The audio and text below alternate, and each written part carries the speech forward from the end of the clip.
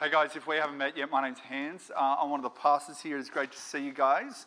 If you're new here, I would love to chat with you after and get to know you a bit and we can talk more. But make sure if you've got a Bible, make sure you've got it open to Exodus 24 or get it out on your phone or whatever. It's really important that you're able to see it. But I'm going to pray as we look at God's word this morning. Let's pray.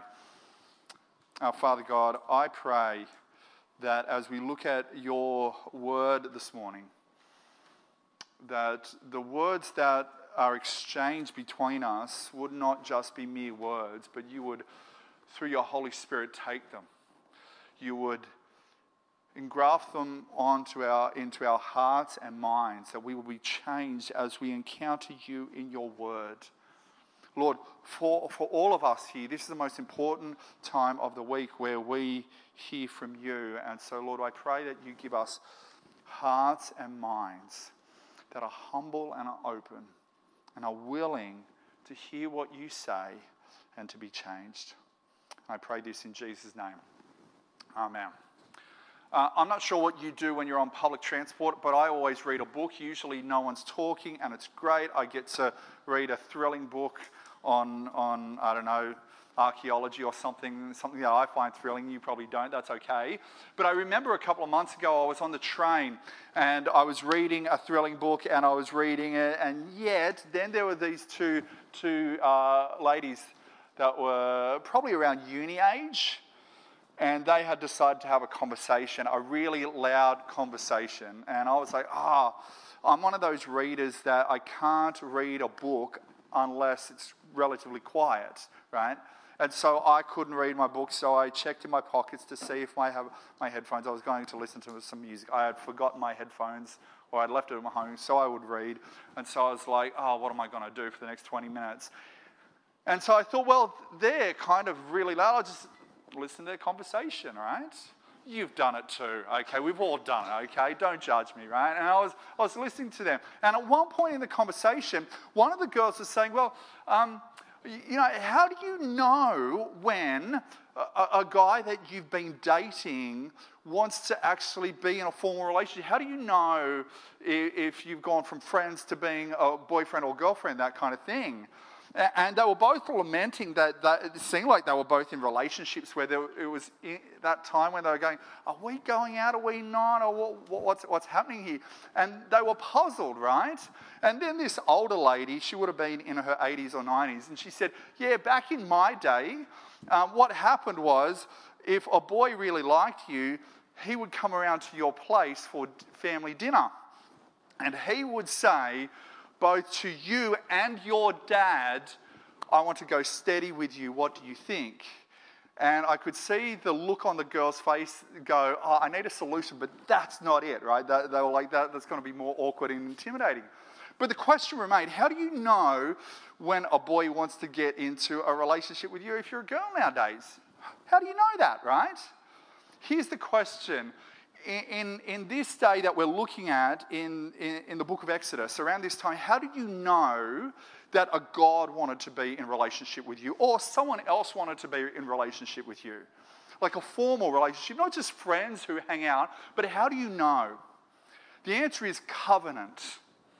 What they would do is they would say, the God or maybe a business partner or someone or a marriage partner, they would say, we're going to put a formal covenant together where we're going to make agreements on either side. You are going to say, this is what I'm going to do. And the other person would say, this is what I'm going to do. And you would put that in a covenant. How did Israel know that the God of the Bible wanted to be not just a God who saves them once, but in permanent relationship with them? The answer is today, in Exodus 24, he actually comes into covenant with them, an agreement with them. And what we're going to see is that we're actually also in a covenant because of what Jesus has done, and our covenant is so much better. But as we look at this passage, we're going to see three things. We're going to see three things about this covenant. It is a covenant of forgiveness and celebration. It is a covenant of grace. and it is a covenant that requires response. It's a covenant of forgiveness and celebration, a covenant of grace, and a covenant that requires a response. Now, if you haven't been here with us, we've been looking at the book of Exodus. We go through books of the Bible, and Exodus can be summarized like this. Exodus is all about God saving his people from slavery and bringing them into his service. In the first 19 chapters, 1 to 19, God saves his people from being in slavery in Egypt. And from 20 to 40, he says, this is what it is to be my people, to serve me. And what we've seen, if you've been reading along with the book of Exodus, in chapters 20 to 23, God gives them a bunch of laws. He is saying, if you want to be my people, this is how you are to live. And in this chapter, we see that they actually say, yes, this is how I want to live, how we want to live. And so they form a covenant. And let's have a look at the first point, that this is a covenant of forgiveness and celebration. Have a look with me at verse 4. Moses then wrote down everything that the Lord had said. He got up early the next morning and built an altar at the foot of the mountains and set up 12 stone pillars representing the 12 tribes of Israel. So Moses just writes down everything that God has said, and he sets up an altar. He sets up the stones representing the 12 tribes of Israel. This business is going to happen here. And then what happens? Verse 5. Then he sent young Israelite men, and they offered burnt offerings and sacrificed bulls as fellowship offerings to the Lord. Now here's the thing. We don't do sacrifices now. And so when you read verse 5 and you go, well, there's two different types of sacrificing, isn't that a bit of overkill? I wonder if you saw it. There are burnt offerings where you would kind of basically kill something and burn it. And then there's fellowship offerings. So why have two? Well, because they do two different things. See, a burnt offering in the Bible, in the Old Testament, is an offering that says God has dealt with his anger and wrath against sin. The idea is that God is furiously angry and his anger burns. And instead of that anger coming against us, it goes on to this burnt offering, and they take the punishment that we deserve. And a fellowship offering is a celebration offering. It's celebrating the fact that now we have got fellowship with God. And so it was a party kind of offering. And yet we then see that there's two different ways they use the blood. Have a look at verse 6 with me. Moses took half the blood and put it on bowls, and the other half he splashed against the altar. Why would you splash against the altar? Well, the altar in the ancient Near East was the place where you would put a sacrifice and to appease God's wrath. So he is putting blood against the altar to say, this blood was shed so that we're forgiven. And then it goes on. Have a look at verse 7. Then he took the book of the covenant and read it to the people. They responded, we will do everything the Lord has said.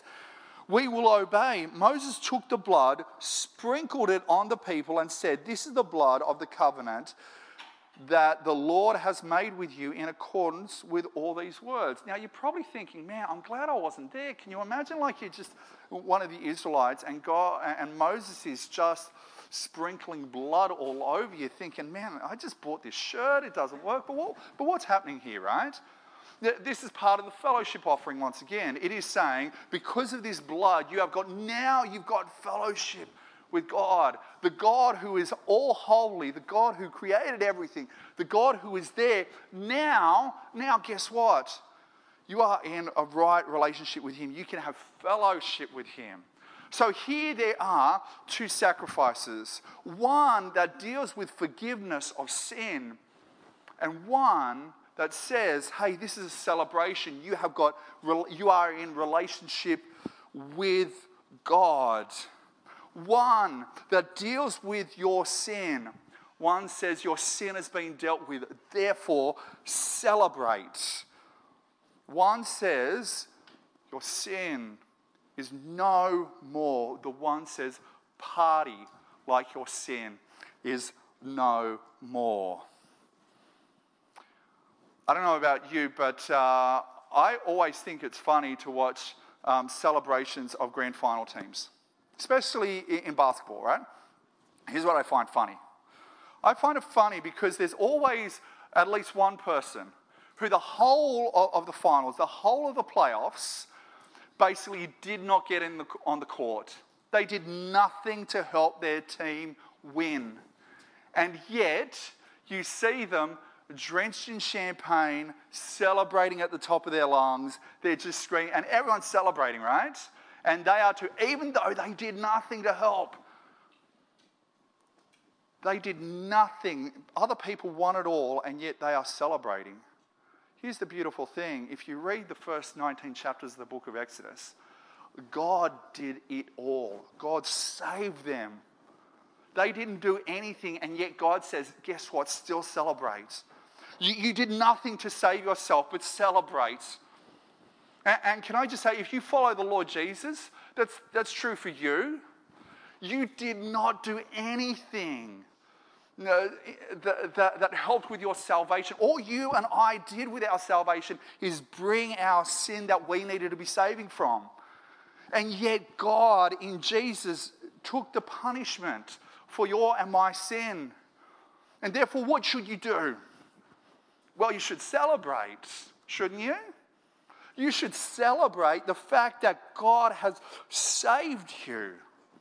I mean, don't we celebrate? We celebrate a fair bit, don't we? We celebrate, when a baby is born, appropriately we celebrate. When people are married, we appropriately celebrate. When someone has a birthday, we celebrate. And yet that news, though it's very, very good, is nothing compared to the fact that God has saved you. You didn't do anything, but God has saved you, and therefore celebrate. And that's what we do when we get together at church. Church is meant to be a celebration of the fact that God has saved you and me. And how do we celebrate? We celebrate by singing. And that's why at church we love to sing. That's why we sing, is because we're celebrating the fact that God has saved us. And so, as you come to church, are you ready to celebrate? Are you ready to be reminded of what God has done and celebrate? So some of us here, we love to come to church because we love to celebrate. Some of us, I just find that whole celebratory vibe very, very hard. Because, I don't know, maybe things are going on in our lives. Some of us that just don't feel this connection with church or with Jesus like we had. So celebrating is tough. Can I say, if you're in that position where your heart is not engaged with Jesus or church, can I say, I think that's a problem, and we would love to help you. Why don't you talk to me or Tim or one of the people on staff, because we'd love to sort that out, because we want you to come with hearts full, ready to celebrate all that Jesus has done. Because when Jesus died on the cross for you, he won your forgiveness. So therefore we should celebrate. Just as this covenant in chapter 24 of Exodus was a covenant of forgiveness and celebration, we have a covenant that is so much better. Because guess what? We didn't have to sacrifice over and over and over again. It was one sacrifice, Jesus once for all, and therefore we celebrate for eternity. It is so much better. And so we got so much more to celebrate. But not only is it a covenant of forgiveness and celebration, it is a covenant of grace. Have a look at verse 8 with me.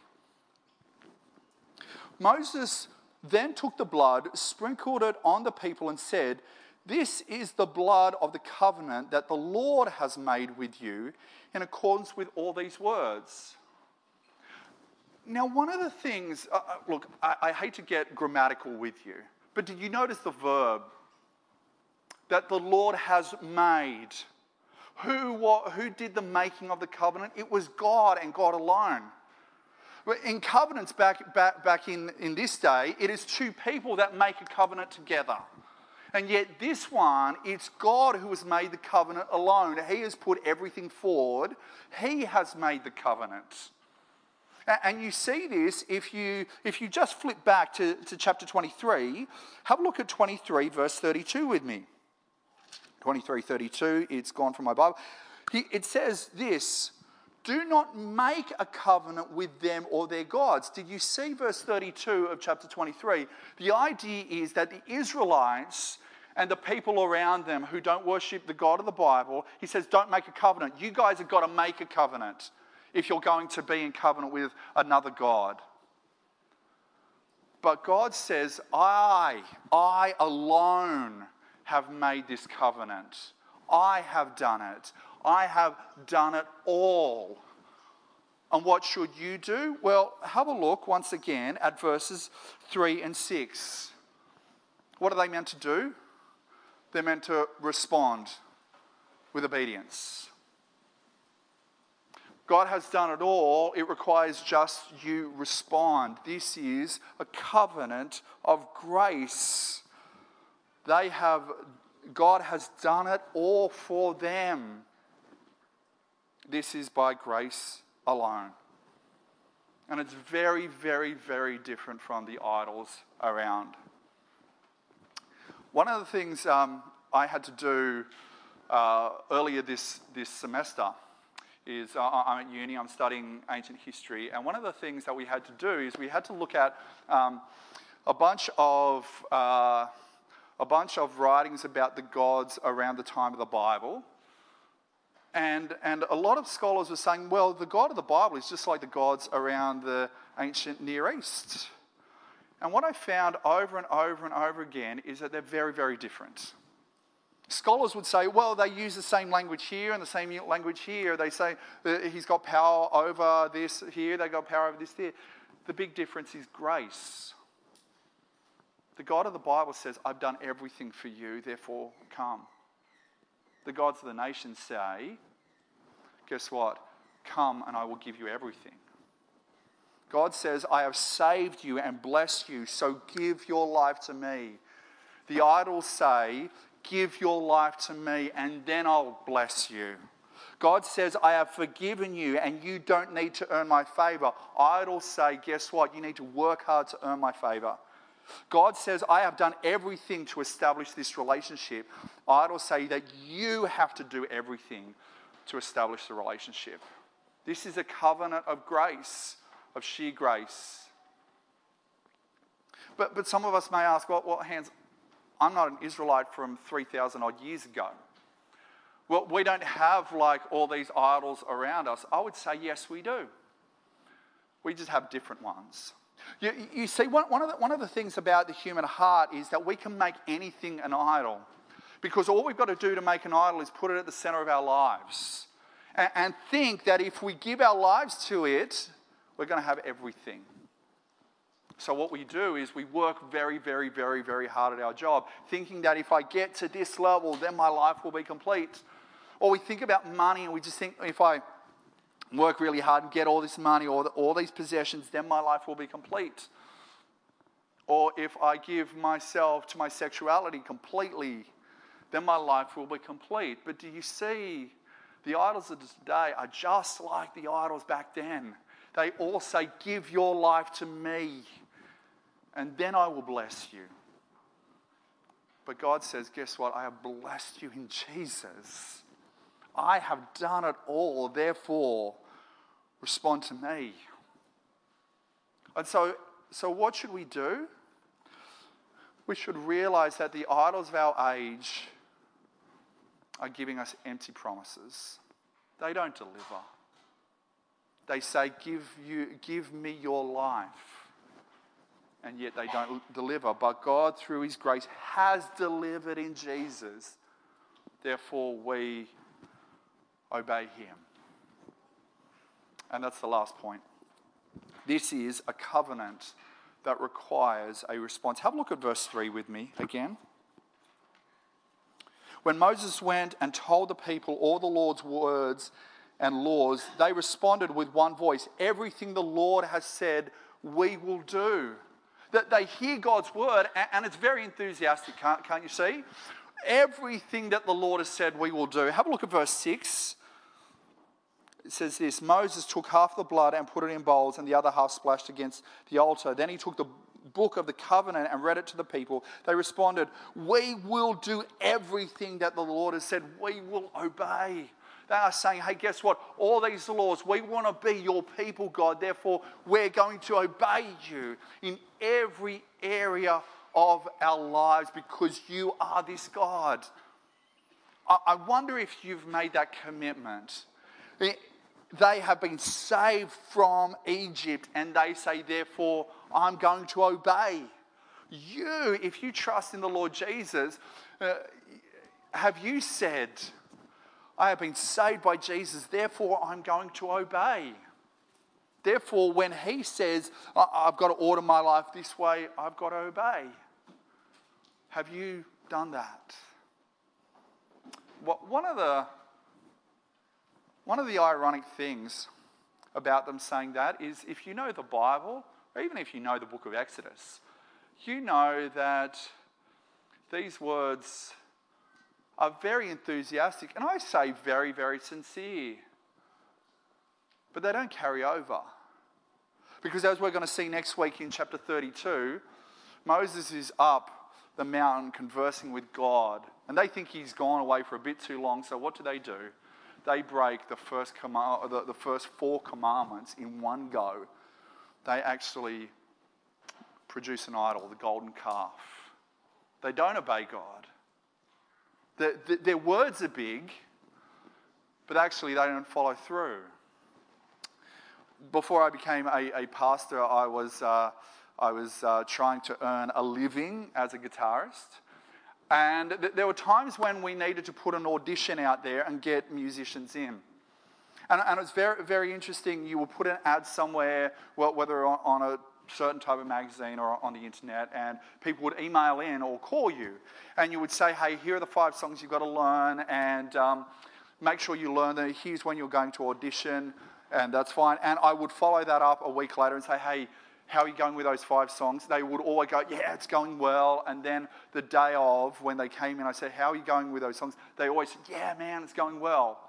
And it was interesting, within 2 minutes, you realise that 80% of the guys who were auditioning didn't actually do the work. They were very enthusiastic. They said they were going to, but they did not back it up. Here is Israel, unfortunately. They said they were going to obey, and they have not backed it up. I wonder if that's some of us here. We come to church, we say, hey, I follow the Lord Jesus, but our lives do not back it up, whether it be at home or in our workplaces. People know that we follow Jesus, but actually we don't back it up. Yeah, they're enthusiastic words, and I would say sincere words, but our lives do not back it up. What area of your life is incongruent with the faith that you profess? What area of your life do you say, yeah, I follow the Lord Jesus, but actually this part of my life doesn't? If Jesus has died for you, if you are partakers of a better covenant, what should we be doing? Well, we should be people of obedience. People who love to worship and serve God with our whole lives. But when we look at Israel, aren't we really looking at a mirror? Because to some extent, don't we all say, those of us who follow Jesus, I want to live for you, and yet we don't do it perfectly? Don't we see, if we're being honest with ourselves, a big gap between the faith that we profess and where we live? I know that's me. And yet, as we've seen, God is a God of grace. One of the things, if you read the rest of the Old Testament, God keeps forgiving his people over and over and over and over again. Next year we're going to preach through the book of Judges, and we're going to see that God is dealing with a messy people, the people of Israel, and yet he's such a merciful God. Because God, our God, is a God of grace, a God of mercy. When you do not measure up, Jesus has measured up for you. When you sin, he loves to forgive. You cannot out-sin Jesus' forgiveness. You cannot be so sinful that he doesn't love you and forgive you, no matter what's going through your heads. So what should you do? What should we all do when we find our lives not matching our profession of faith? We should run, repenting, into the loving, outstretched arms of Jesus. Jesus will not reject you because of your sin, but he has brought you near through his love and death. He will not condemn you, but he will forgive you because he died in your place. Jesus will not take a note of your mountains of sin because he has leveled them all by dying for you. It is his beauty that covers our deformity. It is his death that deals with our sin. It is his forgiveness that wipes our slate clean. So yes, obey because of what Jesus has done. Work hard at your obedience, but know that when you fail, and you will, God is a God of forgiveness. A friend of mine, Ian Powell, tells a story of a missionary. And this missionary goes to a very, very kind of remote tribe. He sets up a church and people start coming to this church. And there's this one lady that comes to this church, and she is a very simple lady. She can't read, and you know, even though they've got a translation of the Bible in their language, she can't read it. But she keeps saying that she meets with Jesus all the time, that Jesus every day speaks to her audibly. And the missionary is very skeptical. The missionary is very skeptical, but he doesn't want to say, you need to start saying this. He goes up to her and says, if you're really meeting with Jesus, go and ask him a question. Go and ask him what I did when I was a teenager that I'm utterly ashamed of. Go and ask Jesus that, because only two people know what I've done, me and Jesus. Go and ask him. And she goes, I will. And the next Sunday she comes back and she goes straight up to him and says, I just asked Jesus. And he pulls her to one side. He's a bit fearful. And he said, okay, what did Jesus say? Does Jesus know my sin? What did he say? And she said, that Jesus said to me, I have forgotten all your sin because I've dealt with it. I have forgotten all your sin because I have dealt with it. The new covenant that we're a part of says that Jesus has forgotten all your sin because he's dealt with it. This is a covenant that we are in, that is one of forgiveness and celebration. It is a covenant of grace, and it's a covenant that requires us to obey, knowing that when we fall short, God is a God of forgiveness. So as you leave here, if you are weighed down by sin, it is my prayer today that you are more aware of Jesus' death in your place than the weight of your sin. If you are here and you feel like Jesus is far from you, I hope you're reminded that Jesus has come near through his death for you. And I pray that we who have been forgiven so much by Jesus would use the rest of this time together to celebrate all he has done. Let's pray, and then let's stand and sing. Oh, Father God, I thank you that you didn't leave us in the dark in whether you wanted a relationship with Israel, but also with us. Lord, thank you for the covenant of forgiveness, celebration, of grace that you gave to Israel. Thank you that we have got a better covenant because it is a once-for-all covenant in Jesus. Lord, I pray for those people here now that it seems like Satan has been whispering in their ear all week about their sin. Lord, may they go away knowing that they're recipients of your grace and your forgiveness. May they walk away celebrating that fact. Lord, for those of us who just feel like we're far from you, Lord, may you do a work in our hearts and our minds so that our hearts would celebrate the beliefs that we have in our head of you. Lord, for those of us who are struggling with obedience, may we be inspired to obey because of what Jesus has done for us. And for those of us who are trying hard to obey, and yet there's some part of our lives where it seems like we can't. It seems like we fail over and over and over again. Lord, may you help us to see how great what Jesus has done is. Can you help us see that he has taken all our sin, our guilt and shame? So now we don't stand before you guilty.